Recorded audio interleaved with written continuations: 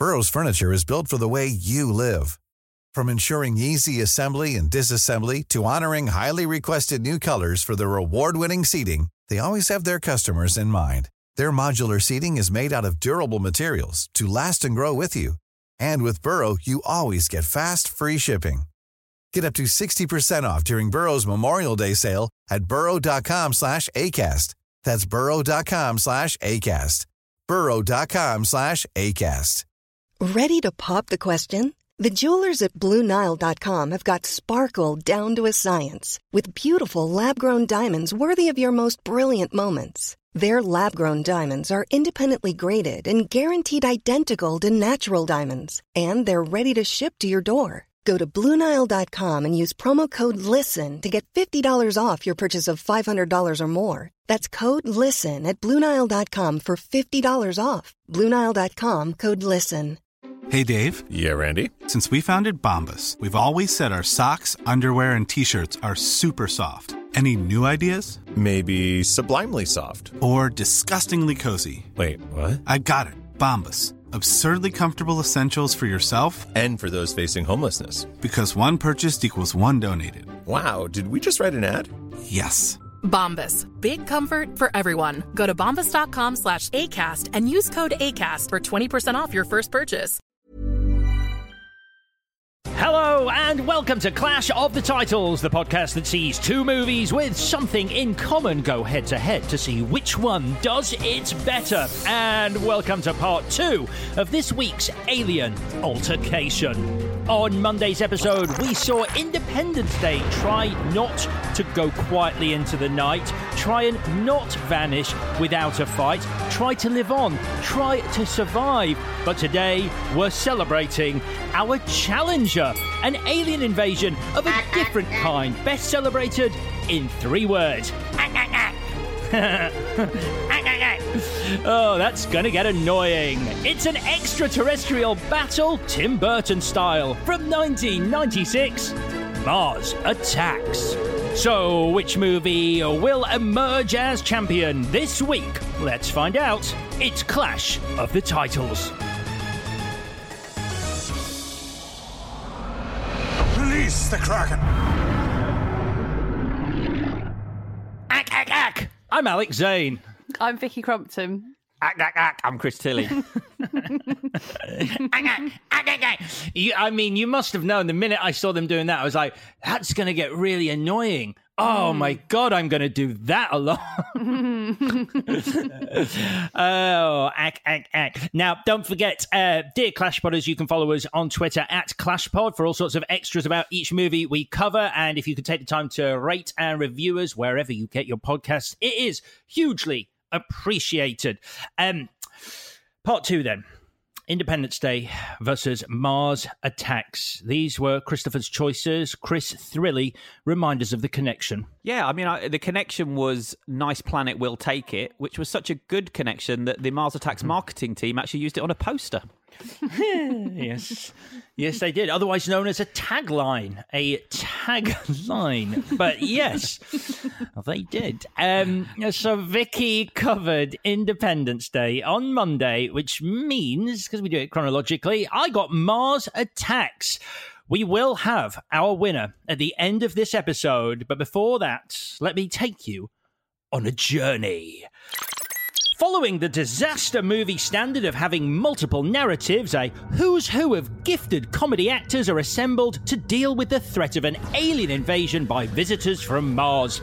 For the first 20 minutes, we get to know these characters and realise that despite their undoubted abilities, they shan't be making us laugh for the duration of this film. Thank God, then, when the Martians show up and start frying people, then apologising for frying people, claiming it was all a misunderstanding, then frying more people, before being defeated by the dulcet tones of Slim Whitman. That's pretty much the synopsis, but if you're in a hurry and someone asks you for the synopsis of Mars Attacks, it's Mars Attacks. Ladies and gentlemen, for your consideration, Mars Attacks. Professor, what do we know about them? We know they're extremely advanced technologically, which suggests, very rightfully so, that they're peaceful. I suspect they have more to fear from us than we from them. Ladies and gentlemen, the Martian ambassador is going to say a few words. Come on down, Mr. Ambassador. Whoa. That's a Martian? That's gross. My God. Yikes.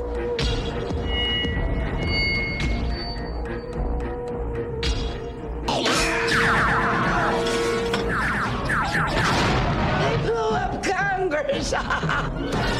Hey, we all make mistakes, Mr. President. This could be a cultural misunderstanding. Mr. President, they have a planet surrounded with thousands of warships. What do you think, Marcia? Kick the crud out of them. What's happening to him? What's killing him? I think it must be my music.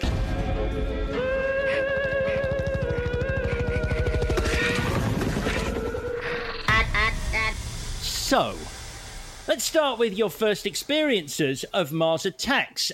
Victoria, would you like to start us off? You do remember on the last episode where I said I'm not comfortable unless I'm being funny. I don't believe I'm being funny unless I'm being mean. But sometimes I really like things even though I'm mean about them. That's not the case this time. I had never seen this film, and now I have seen this film, and I fucking hated it. I know that goes against the Jeopardy or whatever, but you would be able to tell that I'd either have to be silent, completely silent for the next 59 minutes, which is an option, or I've just got to get this off my chest. What a piece of shit. I'm sorry.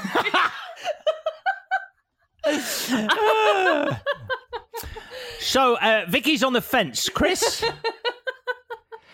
Well, I don't know if you've noticed, but I'm a bit of a geek, and I can remember I used to get the film magazines, and when they do their preview of the year, I used to sort of number them as according to how excited I was about each film. And I know that for the year 1996, I know that for the year 1996, Mars Attacks was around the top of that list. I was so excited about it because of the director, because of the cast. And the Independence Day was way down the bottom because there wasn't a huge amount that interested me about what essentially sounded like the same story, but with a less exciting director and a much less interesting cast, as I thought at the time. I actually can't even remember watching it. I don't know if I saw it at the cinema or on video, and I haven't seen it since, so this was a rewatch for me, a second watch this week. How about you, Alex? Okay. Are you going to... I think maybe because Vicky's gone so hard on her opinion, I notice you've tactically left it blank as to what your opinion of the film is right now as an adult as opposed to a child, and I respect that, Chris. I do remember watching it as a kid. Don't know how, don't know where, don't know why.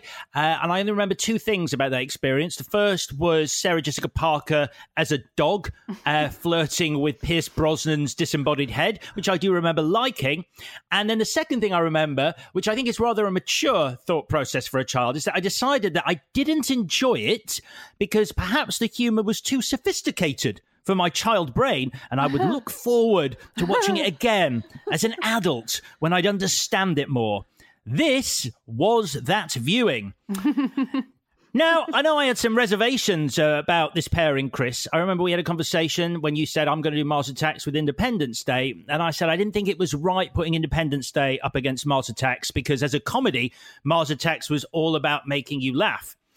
Turns out I needn't have worried. Well, as I said to you at the time, I said I think that Independence Day is funnier than Mars Attacks, but I could be wrong because, again, I was interested to see how this had aged and whether I had a different opinion of it sort of as a grown-up than as a kid. I feel I need to say this early in this episode. I'm a huge Tim Burton fan. Batman Returns is still the greatest Batman movie. Ed Wood is a work of genius. Ditto Beetlejuice. Love Big Fish. This will be my last ever viewing of Mars Attacks unless I lose a bet. Because, wow. Let's do a bit of trivia before we get into talking about the movie. So it is. It's based on some famous trading cards from 1962. And they were very popular because they kind of emulated what was going on in the world at that point with the Cuban Missile Crisis, except it was Martians, and the Americans could only win if they defeated the Martians and wiped them out. And it tapped into, what people were thinking regarding the Russians and the nuclear weapons. Already, that's way more interesting than anything else I'm going to say on this podcast. So, Alex Cox wanted to turn it into a movie. Alex Cox, Repo Man director, Sid and Nancy director, and I know we've spoken about this before, Chris and I, especially, I think you did too, Victoria. We watched him on Moviedrome, the TV show where he used to play amazing double bills. I think it was BBC Two when I was a kid. Alligator versus Q the Winged Serpent was one of those childhood memories that you have as a kid, which was just one of the best cinematic experiences I've had, even though it was at home. Anyway, they didn't like his script. He couldn't get it made. Can I jump in now? Because I actually read the Alex Cox script this week. Because I thought it might be online, yeah. Yeah, I thought it might be of interest. It's actually on the BFI's website, his third draft from May 1989. And it really couldn't be more different to the Tim Burton film, to the point that at least the Tim Burton film does endeavour to adapt the playing cards into a movie, and that's maybe to its detriment. This doesn't touch on it at all, but I'll briefly tell you what happens in it. It starts with the Martians wiping out the dinosaurs and creating man. Then it cuts to 1989, and the Martians have sent emissaries to Earth in search of good PR. So they sign up with a Chicago PR agency just as they're invading, claiming that they're here to protect us from a different alien threat. And then it cuts to years later where we're living in shanty towns and we've been enslaved, and they've added Martians to all our old TV shows. There are adverts everywhere, and we're consuming Martian drink, food and drugs.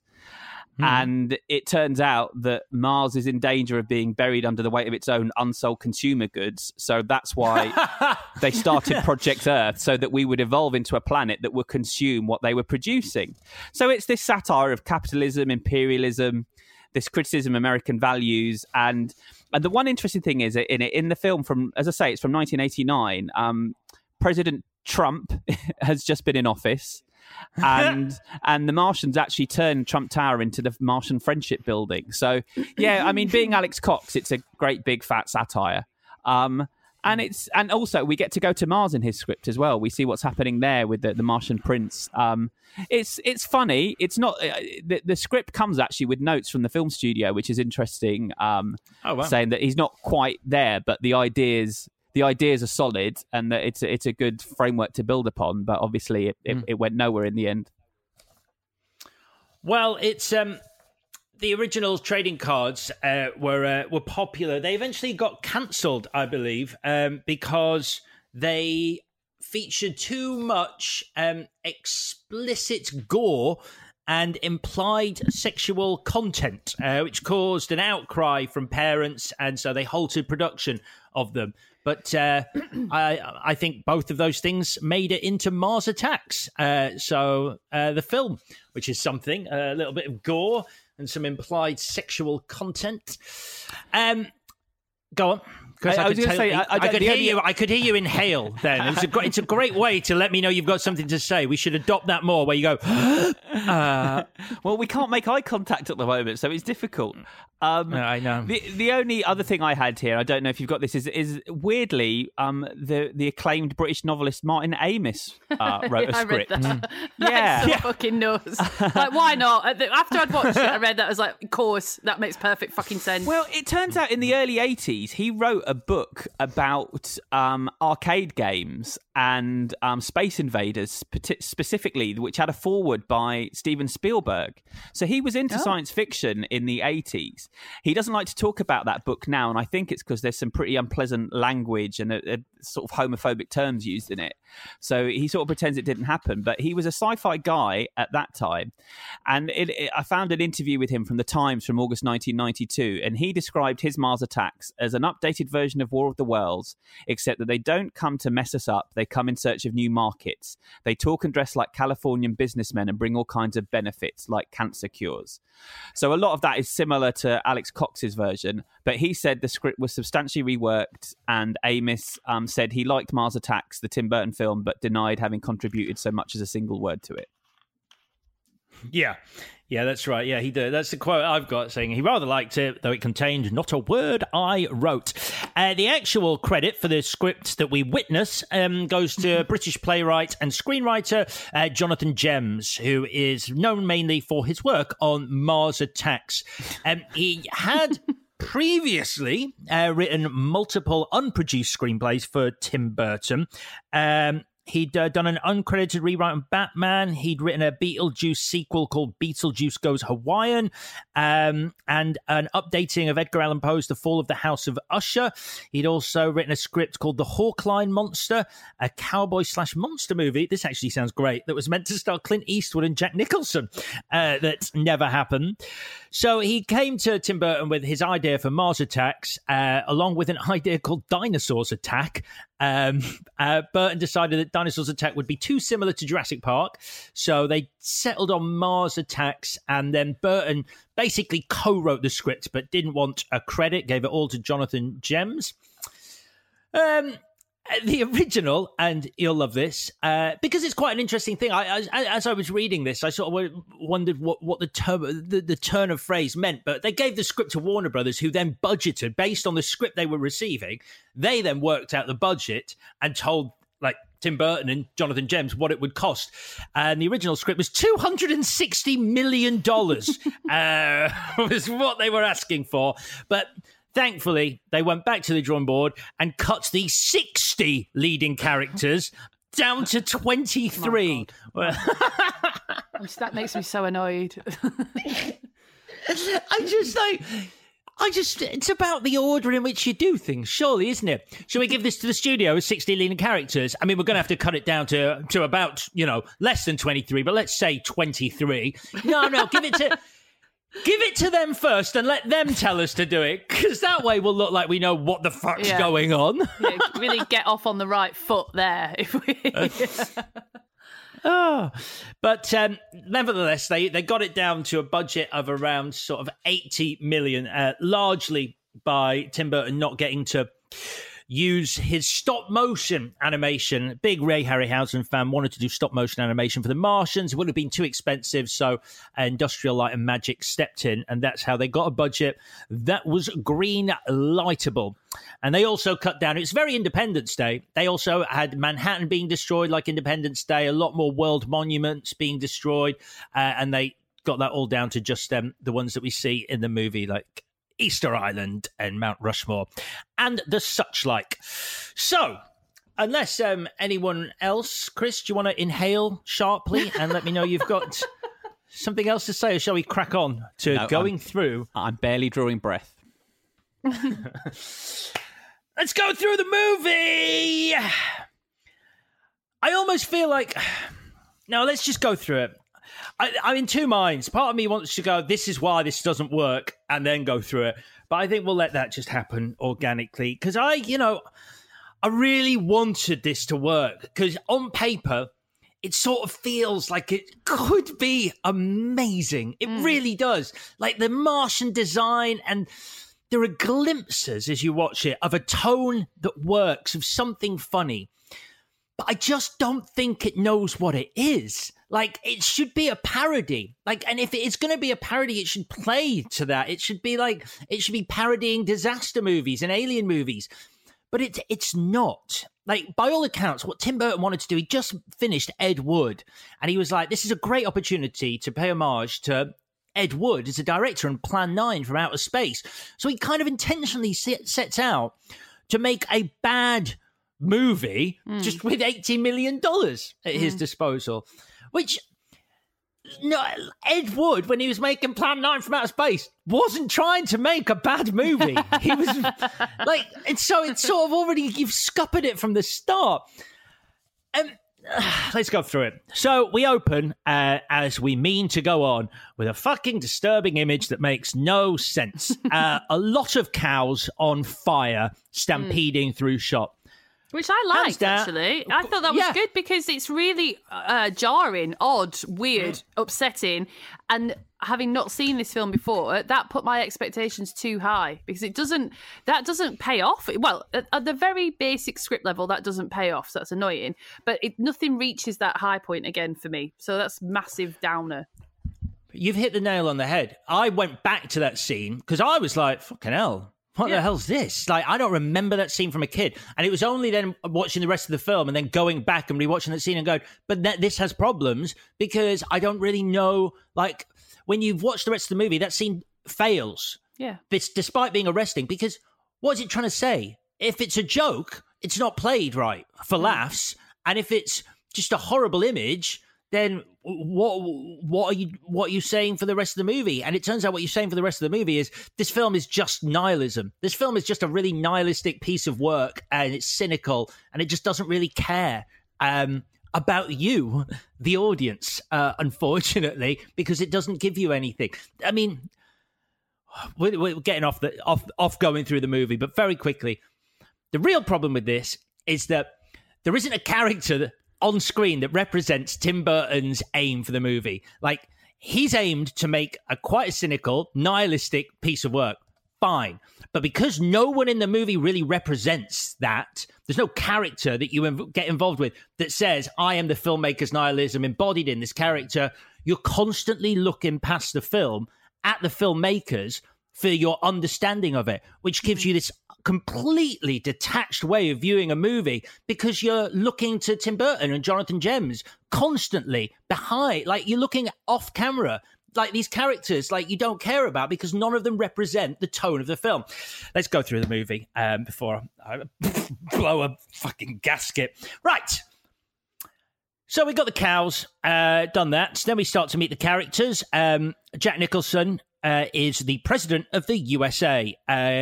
Utterly and completely wasted. I'm not sure he understood what the film was. I'm like so many of the cast here. Thankfully, we are introduced to one of two people shortly after Jack Nicholson who does get kind of how to make this work. And that person is Pierce Brosnan, who like is the best thing in it because he delivers it with that kind of like wink of an eye. Like he's sending up like that character that we're familiar with, the scientist who wants to believe good. What are your thoughts on Pierce Brosnan? I give Pierce Brosnan a lot more credit for his performance than possibly he's due because of that YouTube video that Chris found where he does the narration about Robin Hood. And it's the funniest fucking thing I've ever seen in my entire life. And because of that, he to me is a comedic genius. But yeah, he is good in it. He's good. He knows what he's in. And also Michael J. Fox, who's such a star, and we lose him really quickly, and that is a huge error. It maybe if he'd been in it for longer, it wouldn't be so disastrous. 100% agree. Victoria, they lose. Pierce Brosnan is one of the names who I think gets it, and you're absolutely right, in my opinion. Michael J. Fox, utterly brilliant, gets it. Again, you get that character, the vain TV show host who wants the best for him. And again, his relationship with Sarah Jessica Parker is a relationship that I would be interested in exploring, but he turns into a green skeleton at the 20-minute mark. And you're like, why? He's good. That competitive edge between, you know, the Airhead fashion show and like his serious news and why he's not getting like the big interviews is fun. Yeah. It's a fun thing. Then we meet some more people. We meet Danny DeVito in one of two scenes that he's in playing craps in Vegas. Can I talk about Danny DeVito for a second? So a bit like, I feel like Randy Quaid was playing his vacation character in Independence Day. And I felt like Danny DeVito was playing his Romancing the Stone character here. But his name is above the title on this film. And yet in the film, his character does not even have a name. He's simply called Rude Gambler. And if you watch him being interviewed behind the scenes, he refers to the character as Rude Gambler. They didn't even make up a name for him off camera. So, you know, one of the reasons I was excited for this film was the cast, and Danny DeVito was one of those people. He was, you know, this was when he was at the height of his powers, Danny DeVito in cinema. And it's very disappointing that he gets 4 lines, 2 scenes, you're gone. Yeah. He plays craps, then declares he's a lawyer, and then dies. It's a 3-point arc. We meet Annette Bening as well, who is a former alcoholic who, when the Martians invade, goes back to booze. That's that. Martin Short, again, gifted comic actor, brilliant comic actor, has literally nothing to do apart from sleaze and deliver unfunny lines. And bewilderingly, Jack Nicholson didn't want just one role that he wasn't very good in. He wanted two. So there's an interesting quote when he read the script. Apparently, he said he wanted to play all the characters to Tim Burton, but he settled on two, the President and Art Land. Well, like, why can't you just say no to him? Or can I play two? No. That's the end of that. When I saw that it was Jack Nicholson in two roles, was it just me that was like, oh, there's a storyline here where you will stand in for the President because you're his doppelganger. So why has that not happened? Like, I know, it just made me so furious. When he died, I was like, are you shitting me? He's just died. He hasn't fulfilled his storyline in my mind of standing in for the President. Why else is Jack Nicholson playing two roles? It's I also imagine what was happening is that Tim Burton and Jack Nicholson were, when they were discussing this film, were talking about the fact that this was going to be their Doctor Strangelove. There's the visuals are very derivative of Strangelove with the President, and the tone of it is trying for that. And so I'm sure that's where it came from, for him to play multiple characters. This would be his big Peter Sellers moment. But the material just isn't as good. Well, it's also, I mean, Doctor Strangelove is a brilliant satire on the Cold War. And what is Tim Burton satirizing here? Like, there's a vague attempt to set science against the military and have that debate, which comes up in Independence Day as well. But as I say, it's not written well enough. The material isn't good enough to pull that off. Yeah, which is why it should be.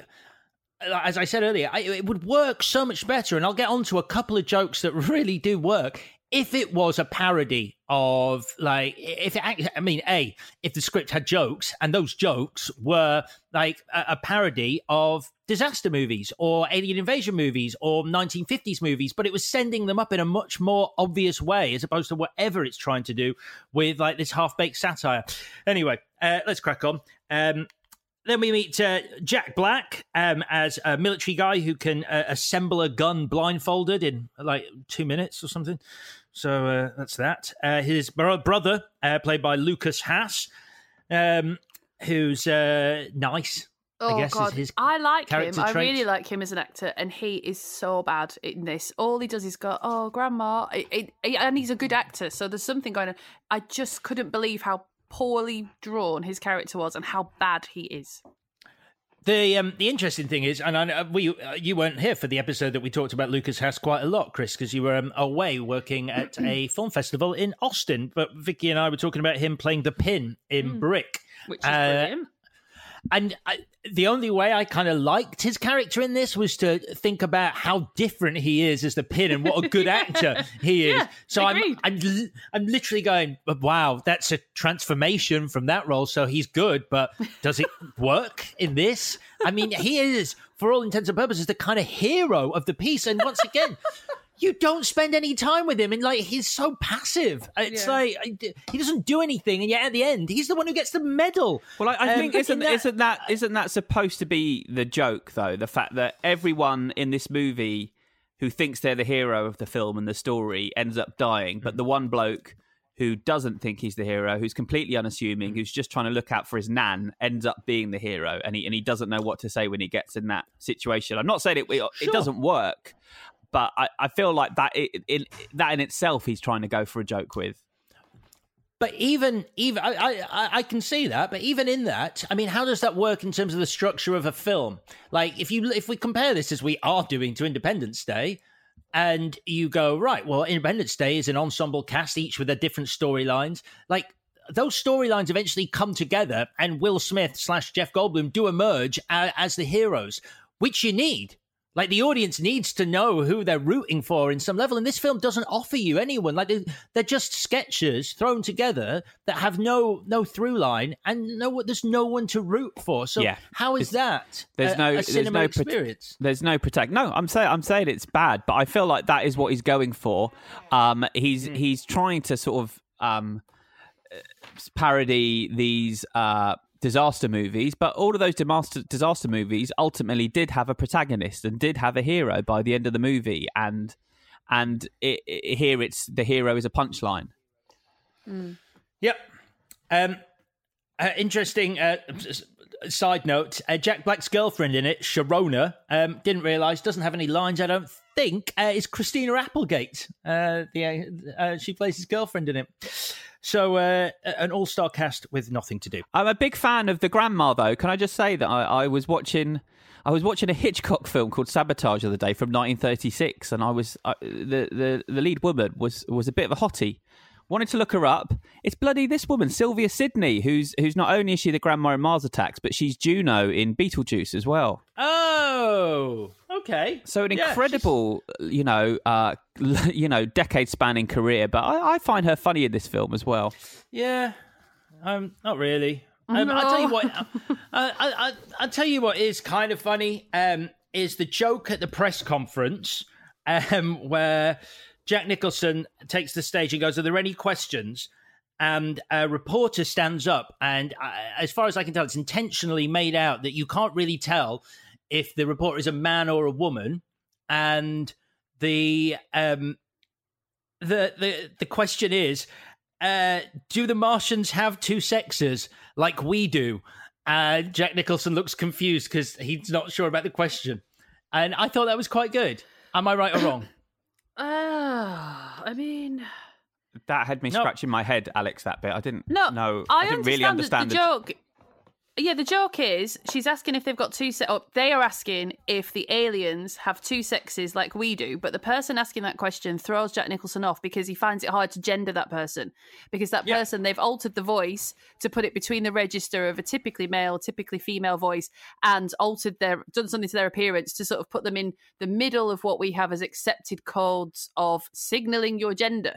So fine, whatever, but I don't think that person buttons the scene. I think the president's reaction buttons the scene, which puts it back onto him, and that ruins the joke a bit for me. If it ended on that person, they get the laugh effectively and whatever. But it's slim pickings overall. Yeah, that's I wrote down straws and clutching are two words that spring to mind at this point. Then we've got Byron the boxer. I failed to mention him. He's dressed as a pharaoh. There you go.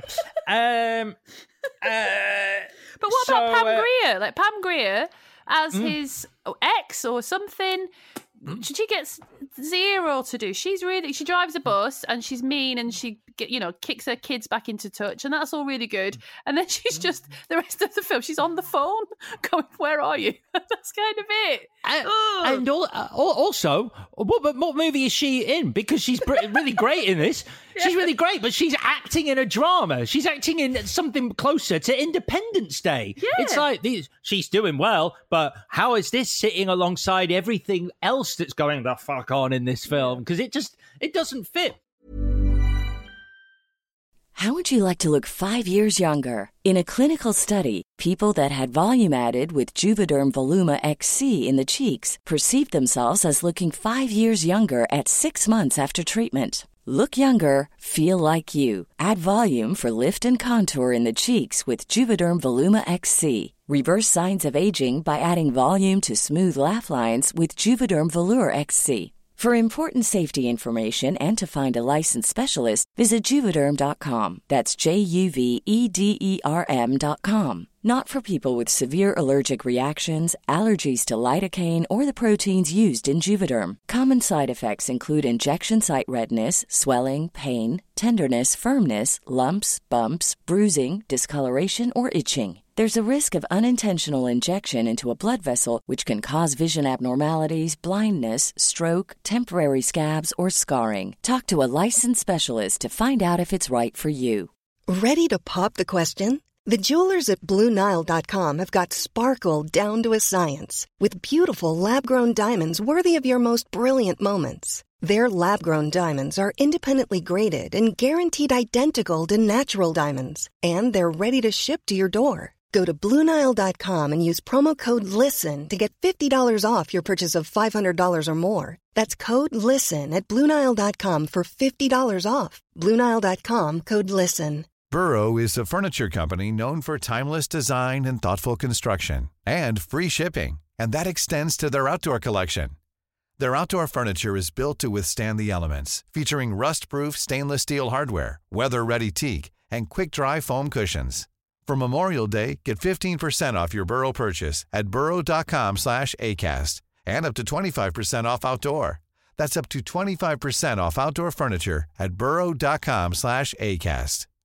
Hey, Dave. Yeah, Randy. Since we founded Bombas, we've always said our socks, underwear, and T-shirts are super soft. Any new ideas? Maybe sublimely soft. Or disgustingly cozy. Wait, what? I got it. Bombas. Absurdly comfortable essentials for yourself and for those facing homelessness. Because one purchased equals one donated. Wow, did we just write an ad?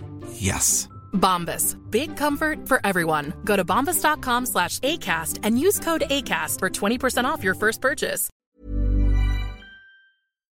Join me, Pete Donaldson, and Japan-based YouTuber Chris Broad every Wednesday as we offer the lowdown on what's happening in one of the most unique and exciting countries in the world. The Abroad in Japan podcast is home to all things Japan, from things to do... So today we've come to you guys with 12 places in Japan that nobody knows about. ...to the bizarre... When I moved into my new apartment last year, the police guy came to my door, knocked on my door, I opened it, it was a policeman, and he said to me, in English, "I am Japanese policeman." And I went, that's the best introduction you could possibly do as a Japanese policeman. To the downright filthy. And for those of you that don't know what a tenga is, Pete and I did discuss how to describe it best before doing the podcast, and I'll let Pete describe what a tenga is. What is it, Pete? It's a solo, male, silicon-based onanist's aid, so to speak. Brilliant. New episodes every single Wednesday. Listen now wherever you get your podcasts. Abroad in Japan is a Stakhanov production. Let's talk about something good that is done well, because we're hitting the 20-minute mark, and it's the landing scene where the Martians turn up, and thank God they do, because we have been treading water like crazy until now. What are your thoughts on the landing scene? I think the way it's staged, it looks great, and the Martians are beautiful. I mean, I think it's closer to 40 minutes that we actually, the action starts up with them killing stuff. But I think, which is a long wait, you know, Independence Day gets to it at the beginning. But I think they look amazing with their big brains and their sharp teeth and their wobbly eyes. Burton obviously asked the animators to make it look like stop motion. If he couldn't afford stop motion, he asked them to design it that way. And I think because of that, it hasn't really dated too badly. The footage of their flying saucers in space has dated horribly. But I think this stuff, because it's so... it looks so unreal and cartoon-like, I think it still looks great. And then I think it's really good fun when they actually start killing things and people. Yeah, I mean, it helps that they're meant to look so cartoon-like anyway. So they haven't aged because they weren't ever meant to look particularly realistic. So yeah, I agree with that point. I think the fact that the skeletons that they create with their various weaponry are either red or green. I believe because Tim Burton knew the film was coming out at Christmas, he wanted red and green skeletons because it was all festive. Now that's funny. That's funny. I love that. That's really cynical. I don't like that one bit. Really? I was like, now, you see, I quite like that. I thought, I mean, unfortunately, it doesn't work in the movie's favour because I only found out reading around the movie. So at no point did I watch this movie and go, clever gag, because Christmas. I didn't see that at all. So it doesn't work in that respect. But reading about it afterwards, again, straws clutching. So that's where I'm coming from. Okay. Sadly, we lose Michael J. Fox, one of the best things in the movie at this point, in one of numerous horrid deaths. Jack Black. I remember as a kid actually watching the Jack Black death and really not understanding what was going on because Jack Black's funny and he hasn't really done anything wrong at this point. apart from, I guess, wanting to kill Martians who were killing everyone. That's nasty. Then he gets fried in front of his family on TV and his doting dad. And you're like, that's so dark. And I'm saying this, loving the darkness in Batman Returns, but here it's sort of done in a way that is like just cruel, and its only intention is to make you go, well, you don't see that very often. There's a reason. Yeah, it feels a bit like a punishment because they're the working class or blue collar, like sort of shucks, gun toting, live in a trailer Americans. And it's like they're being punished for that because they watch their son die in front of them, which is bananas. And I'm sure it wasn't intended. I'm sure it wasn't intended like that because that's so mean. But that's just how it came across. I think they're being punished for their love of guns and thinking that guns are the solution because the grandma and the other son come out of it quite positively. But because I imagine Tim Burton is anti-violence in real life. I just feel like part of me thinks, though, almost the reverse of what you say, Alex, that I want more of that cynical death and destruction and have it be sort of an 18-rated horror film.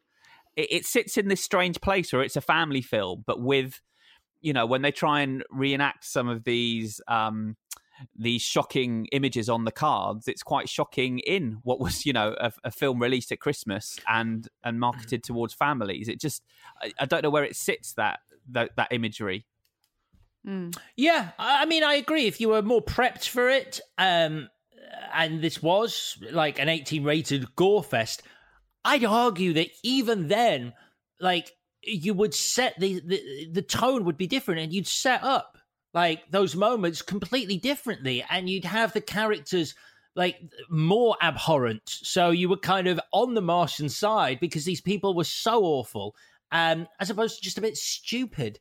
Yeah, which they are here. So, pressing on. There are some good moments to come. So don't worry, it's not all going to be awful. There's a good line from Natalie Portman, who plays the president's daughter, where because Tim Burton for me does surrealism and silliness really well, and that's why I think some of the awfulness is like in this movie just feels odd from him. But that's not my place to say. I do like Natalie Portman's line when they're sort of trying to work out what happened after the Martians killed the dove, and she, like, in complete sincerity goes, "Maybe to them, doves mean war." Which I thought was just like writing that and then going, "Yep, we'll have that." It's just such a stupid thing to say, but great. Then we've got another bit, which I think I alluded to at the start, where the cards had a little bit of sexual content. Again, like Chris said, family movie. You got a Martian on the ship reading Playboy, leering over the centerfold, who then turns his leer onto Sarah Jessica Parker, who's now wearing a sci-fi bikini in a tube of some kind. And he looks at her with a kind of like... Alex, was it a rude tube? Oh, very good, Chris. Very good. I mean, actually better than anything else in Mars Attacks, so, very, very good. So he licks his lips and looks at her, and the next time we see her, he's put a dog's head on her body. So I just, again, a bit perplexed. I'm like, so he really liked the body, but he thought it would be more attractive with a dog's head? It's like perfect, but needs dog's head. Well, I feel like at this point, it becomes clear that the aliens aren't sort of this advanced society. They're just naughty boys, basically. And I think Tim Burton's trying to channel his sort of the naughty boy in him, as it were, with some of the humour. But again, it doesn't work. It isn't funny. But I think that's what's happening here. And I do think some of the humour works when they just seem like petulant, angry little kids running around causing chaos. Yeah. No, I can see that. Again, like I said, the Martians, best thing in this. Also, another good thing. I've got a good moment just to balance this out. A good moment is something you can always rely on which is where the Martians wipe out Congress, and Glenn Close is watching it on TV, and she spits out her tea. It's a spit take. It's funny. I guess, yeah. We're sort of at about the midway point, if a little further on, actually, now, Victoria. What were you thinking at this point in the movie? I felt like I'd been watching it for my whole life, even though it had been on for about an hour. I wondered... so many of these images are actually quite iconic. I recognise the aliens. Lisa Marie, she's the best thing in it when she's the lady alien and she goes to the White House, and the way that she moves and the swishing of the arms, and when she kills Martin Short, that scene says to me this film could have been something other than what it is. Like, it could have been funny and it could have been good and still weird and still a bit sexy and all the rest of it. But at this point, I was just so cross with the script, and I'm just going to get this off my chest, and it's super boring and it's technical, but lines like, after the Martians have blown everyone up, and then Martin Short says to Jack Nicholson, I think we can do like a meet and greet with the Martians, and Jack Nicholson says, oh, that would be a great victory for our administration. What? They've just killed like 30 of your citizens. The line makes no sense. So if it makes no sense, just come up with something else. You are a screenwriter. It is your job to make a script make sense. Anyway. Yeah. Well, no, I mean, not anyway. But I mean, here's the thing. I think they'd argue that, well, but that's the thing. He's so delusional as a president that he thinks there's still something to be won in this situation. Like, he's oblivious to the massacre, and he's like, actually, that'll work. That said, it's like, but you're so stupid now. Like, you've made a character you've cast a character as the president of the United States who is so stupid that it's just, I'm so outside believability. There's nothing for me to sort of go, oh, okay. Latch onto, yeah. And I suppose unfairly, I just watched Independence Day, where Bill Pullman just smoulders his way through being the president of the United States. And I was like, I would follow you into the mouth of a fucking volcano. That's a different film. But you see what I'm saying? But Jack Nicholson, if he's meant to be bumbling and stupid, I didn't get that until it was too late, and then it just annoyed me. And the other thing I thought, which is obviously not the fault of the film, but if I'd seen it in 1996, I would have been so blown away by the effects that I wouldn't have cared about the story. But because I'm watching it now, I'm not that bothered by the effects because it's more commonplace to see stuff like that. So the story sticks out as being problematic. But I don't think you would have enjoyed it. I didn't enjoy it when I saw it as a kid, and I don't think you would have done either. And I think it's the basic thing of like you have an understanding of the language of film. You understand the beats, you understand like the moments, like you get it. It's ingrained in you from a lifetime of cinema, and this doesn't follow any of those. So there's nothing, you can't sort of go, oh, it's that bit. There's no familiarity. It's just it's so opposed to following any structure intentionally that like it just leaves you bewildered at what you're supposed to be thinking at any point. It's bad. It's bad. It is a bad thing. It is a bad thing. But you're right. And the Lisa Marie bit, Burton's then girlfriend, is absolutely fantastic. Although she has a scar on her head from that wig she wore because it cut a hole in her head. Yeah, it's really heavy apparently. Oh, that's awful. Yeah, I watched a really awkward interview with her. Go on. I don't know what this says about their relationship, but he rarely let her speak in films.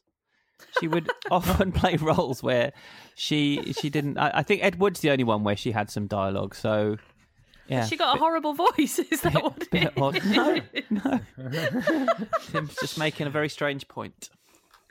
Yeah, I don't think it ended well for them because in 2005 she auctioned off a lot of stuff that he'd left when they broke up to the public for money, like his pants and like crap shit CDs.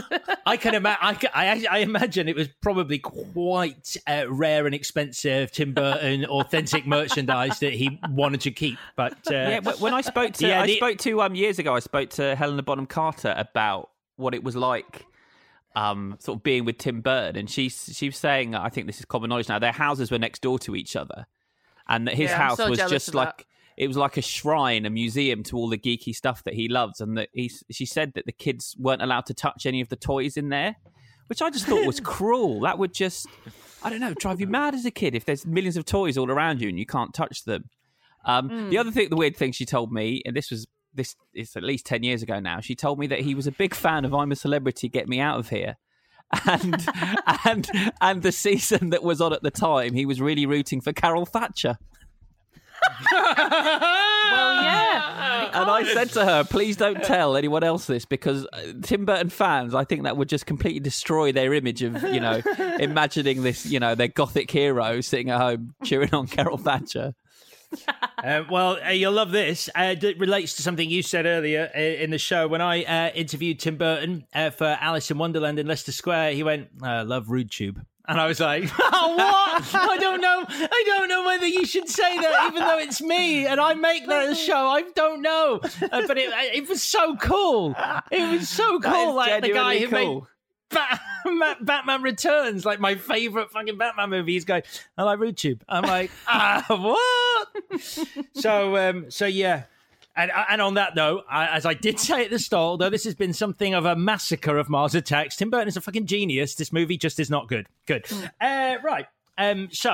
Yes. Another bit related to the Lisa Marie bit that, again, is great. But it's just sort of like, why is it here? When she's chewing gum and Martin Short gets his finger bitten off, we then get a scene where they are doing an autopsy and they pull out the gum and they go, that's how she could breathe in this atmosphere because the gum was nitrogen gum. You're like, who cares? What point is that scene important? Like, what? I mean, it's such a nice little addition. Like, I'm like, okay, why? Oh, anyway, we're on the final stretch now. Do chip in if you've got anything nice to say at any point, just to add a bit of balance to this. Oh, I like the Mount Rushmore joke. There you go. That made me laugh. I laughed once, and out of desperation, and I quite like the aliens being tourists at the Taj Mahal. I quite liked that.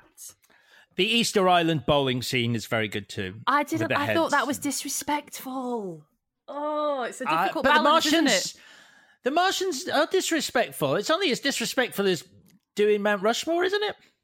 Yeah, it is, actually. That's called me out. Yeah, you're right. It is. Well, we're in the business of calling things out on this episode, so everyone's... We've resorted to infighting because we're so angry about this film. We've got nothing else to say, so we're just going to pick on each other. Oh, God, it's true. This is awful. Right. Here we go, then. Let's just get to the climax. Tom Jones turns up. Oh no! And what? Like it's not an expensive scene they've really shot with him. Why do they not just show him performing once earlier in Vegas? And indeed, why don't they have him and Jim Brown's character, the boxer, have the exchange about Tom Jones saying, "I once saw you fight in Cardiff, Wales, once." Yeah, I wondered why he had to qualify it with Wales. He could have just said Cardiff.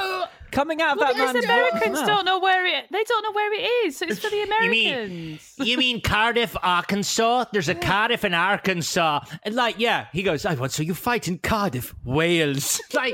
Just doesn't work as I like. Anyway, he needs to have come in earlier, so you've got at least some understanding of it doesn't bother, although... That said, The Martians, as his backing singers, is funny. Yeah. That little moment. And again, you sort of see moments like that and go, that would have been great. Bit more of that. But then making The Martians less violent, I think. I know, Chris, you were saying that it could have been far more violent. But I think take out some of the hideousness and put in more ridiculousness. And you've got a family-friendly version of this movie that's actually got some fun in it. But don't you like them running around zapping people while saying, don't run, we are your friends? Yeah, to be fair. If only because it goes through a translator. So he goes, ack, ack, ack, ack, ack. And the voice from the translator goes, don't run. We are your friends. That's good. It's strong. The nuclear bomb getting sucked into that device. Great. Just create a brand new gadget to deal with nuclear weapons. Kick-ass like that. That was fun. Then we've got the Neon Boneyard, which is a real place in Las Vegas, which is well worth visiting, where they put all the old neon that isn't being used anymore. And you can just go and walk around all these old neon signs. Danny DeVito gets his second scene here, which is where an alien corners him after he goes, I'm running away. And he offers it his watch and declares himself a lawyer. And the alien kills him anyway, and then does a cowboy-style swivel of its pistol, and then Annette Bening turns up and kills the alien, and then the boxer Jim Brown turns up and goes, what happened? And she goes, I managed to kill it, but I was too late. And then he goes, give me the gun, and the scene ends. Oh, God. Yeah, I don't know. Well, I don't know, but just what? I mean, like, you've just set Danny DeVito up as, like, not a nice guy. It's kind of like he's a lawyer. So it's like, all right, we're doing a lawyer joke. Mm-hmm. So you kill him because he's a lawyer and we don't need any lawyers. And then she sees this and goes, I was too late. So we're going, oh, actually, it's bad that he's dead, even though you just set up his death as a joke. Shut up, movie! Just shut up! Yeah, Jack Nicholson dies in another grotesque way, pierced by an arm with a flag on it.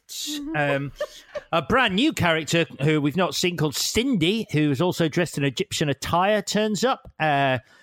She sort of wanders around with Tom Jones and Annette Bening and Jim Brown for a bit. Lucas Haas and his grandma, who Chris likes, they work out the music. Oh, Kills. the music thing. So, what isn't that comes up quite a lot in films where it's a piece of music that is like the Achilles heel. And that's all I could think about watching this thing. So I was like, shut up, I'm not watching this. Other films where they do that. So do you think we can name some? But then, having said all that, I can only remember, what's the Star Trek where they use the Beastie Boys and it like... yeah. Oh, Star Trek Beyond. One. Yeah, and Ghostbusters 2, the resonant frequency disrupts the slime in Ghostbusters 2. Yep. Yeah, okay, good. Those are two better films. Well, I did Howard Stern. Yeah, I listened to that, Alex. Have you listened to it? No, I read about it, but so his time is money. His first week working at NBC, shock jock Howard Stern in 1982 did this radio play. I don't know if it's like the radio movie that you talked about in the Independence Day episode, Al, but it was literally called Slim Whitman versus the midget aliens from Mars. Oh, right. And they say in the radio play, the only thing that could save Earth from the midget aliens from Mars is a loud, piercing, obnoxious yodel sung by a cheap Don Amici lookalike called Slim Whitman. The Martians speak gibberish in that film as well. The yodel kills the Martians and Earthlings. Howard Stern said it was a really bad play, but no worse than the movie.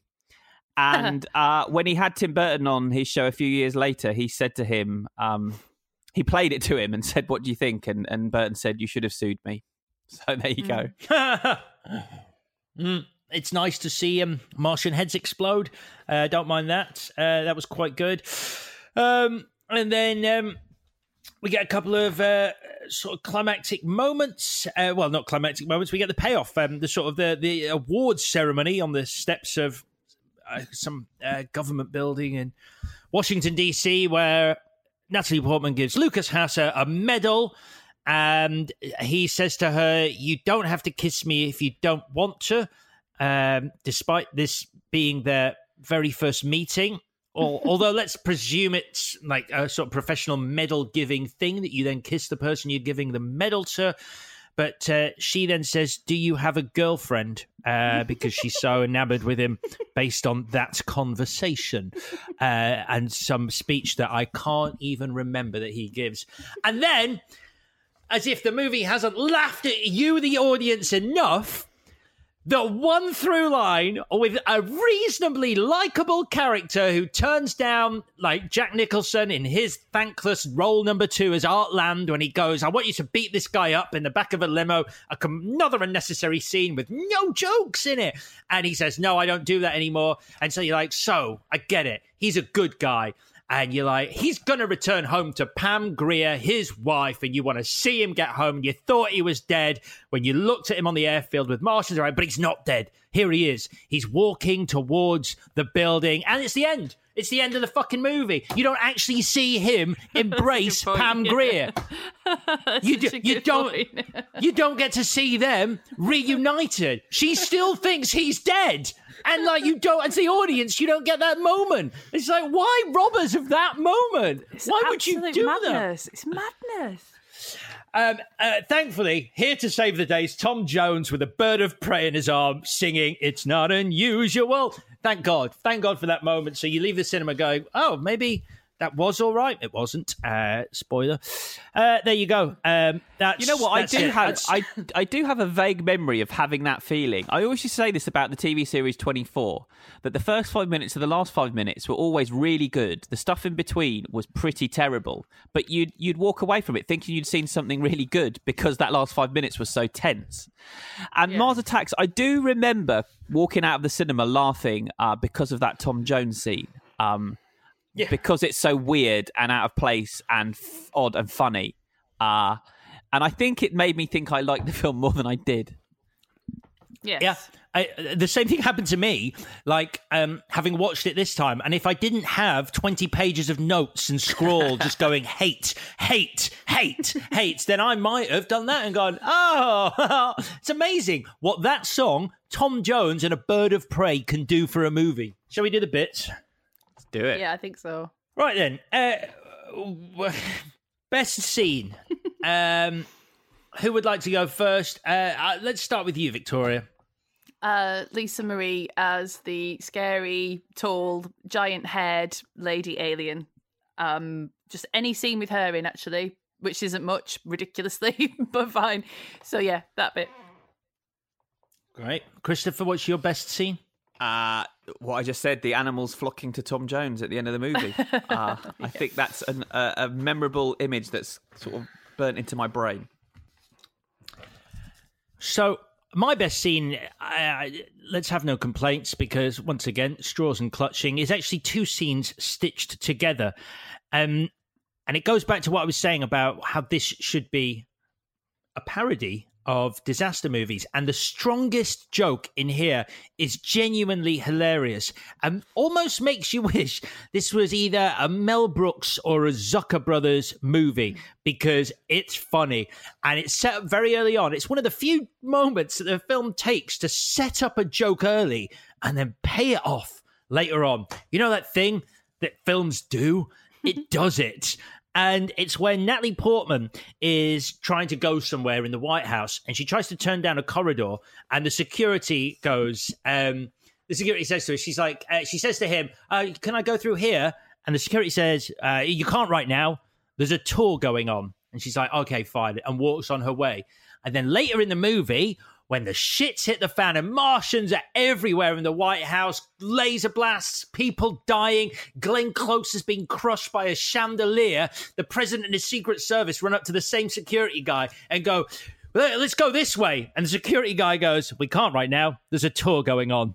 And it's fucking hilarious. It is, you're right, it is funny. It's just a shame that when it happens to Natalie Portman, it's the button of the scene. They just go, you can't. And she goes, ugh. But there's nothing else for you to latch onto. So I watch that, so it's like, oh, well, I don't get it. I don't care. And it takes ages to pay off. When it pays off, it is almost worth it. But there needs to be another line, a joke from Natalie Portman to take you out of that scene. And then you put in the back of your mind the tour thing, and then it pays off. No problem. Mm-hmm. There isn't. Straws and No, I'm sorry. Yeah, sorry, that was out of order. It is a funny joke. You're right. MVW, guys. Chris. Most valuable whatever. I'm going for Matthew Barry, Gene McCarthy, and Victoria Thomas. Please explain. They were the casting directors on this film, and I think they did a bang-up job assembling a fantastic ensemble cast. And it's not their fault Danny DeVito as one bloody line, and so many brilliant comedy actors are wasted. Yeah. Fair point. Victoria? Natalie Portman, actually, as the sulky teenager, because she's very good, and she's always very good, but you're watching this film, you are looking for a character to identify with or latch on to, or just someone who seems to have the capacity to take you through the narrative in some way. And she's the only person. Like, Lucas Hath could have been if he had any shred of personality, but he doesn't.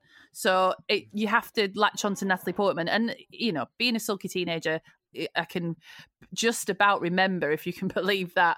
So, yeah, her. Okay, yeah. I'm picking The Martians because... and I love them. And I think they're the best thing in the film. And it's amazing that you have such a starry cast who are entirely and completely overshadowed by computer pixels. So that's an achievement. Well, especially when one of them's Jack Nicholson. That is an Two almost of them an are Jack impossibility. Nicholson. Yeah, two of them. I mean, he never gets overshadowed or outperformed. And yeah, I can't remember either of his performances in this film. So. No. I mean, we didn't really touch on it, but you mentioned the Doctor Strangelove homage in the War Room, and there is a point where he's arguing with Rod Steiger, playing the general. It's like, kill, annihilate. And he does finally wake up. There's a moment there where he brings lots of energy because he's like losing the plot, and you're like, there he is. There's some energy to it. Like, he sort of sleepwalks through the rest of the movie. All right, let's go with change. What would anyone change? Vicky. I would change the whole script and just have another pass at it. Or fuck it, let Martin Amis have another go or something. But it's just not. It's like you said before. It's just not what you expect when you sit down. It's a Tim Burton film, and the cast, and it could have been so funny. And I think if a joke doesn't land, then that's fine because at least an attempt has been made. But there are holes in this script that I just find unforgivable. Which is very strong, but that's as strong as I feel. Christopher? Well, it's obvious, and we've said it. Reduce the number of characters and focus on the good ones, or the strong ones. Write some good ones, write some strong ones. But I've actually went through the original Mars Attacks cards, and they do recreate a lot of them in the film. So the cattle is directly taken from the card.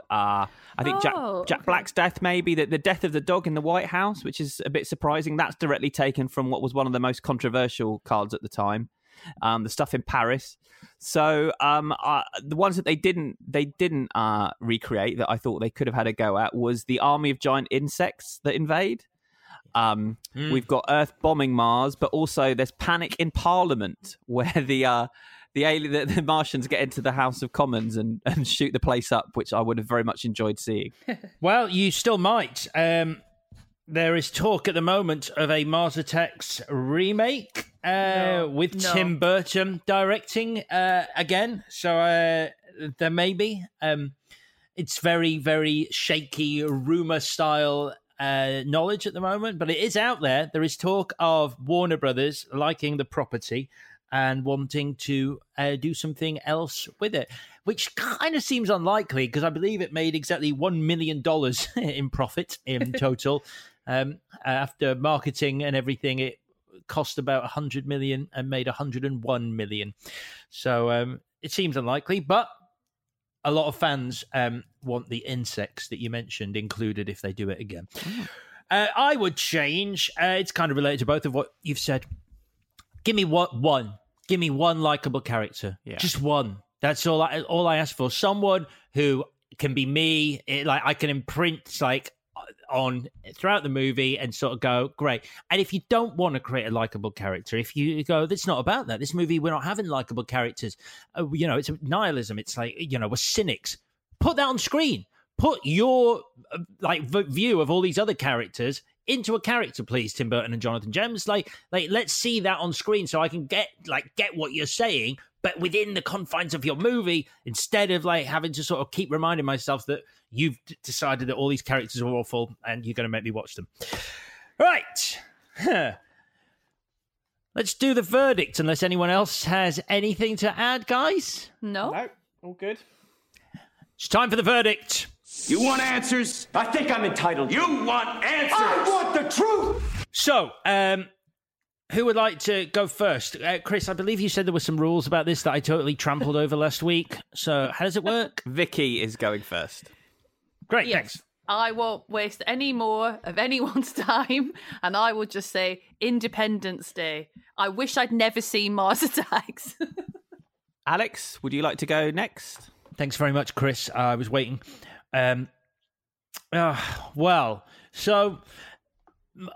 Independence Day has Mars. Well, let me start with Mars. It's Independence Day. Yeah. I was going to give you a bollocking then. Like, come on, don't build your part.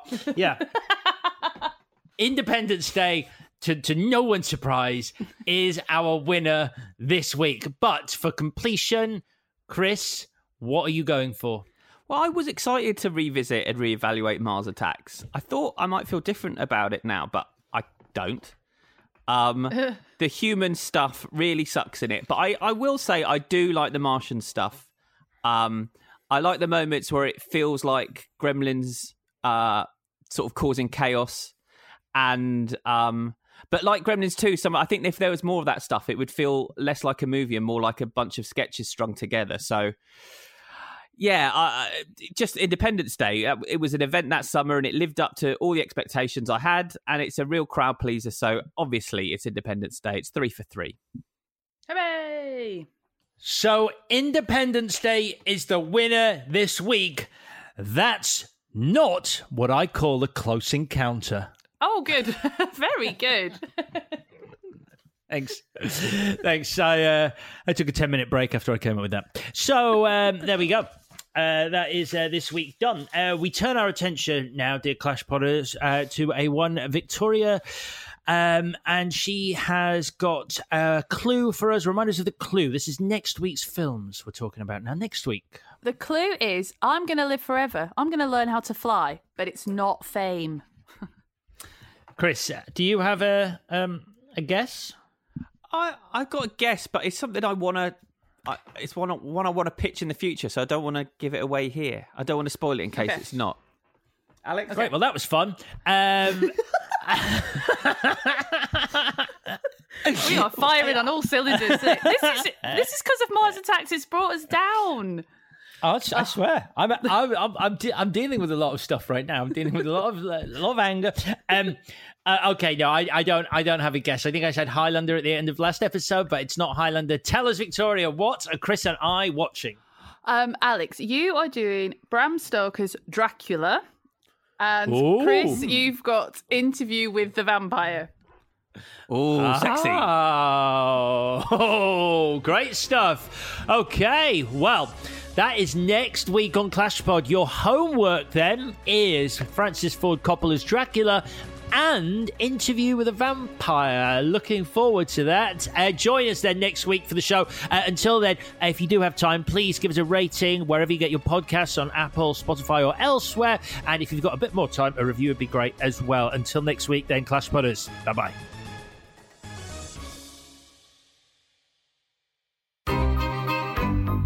This was a Stakhanov production.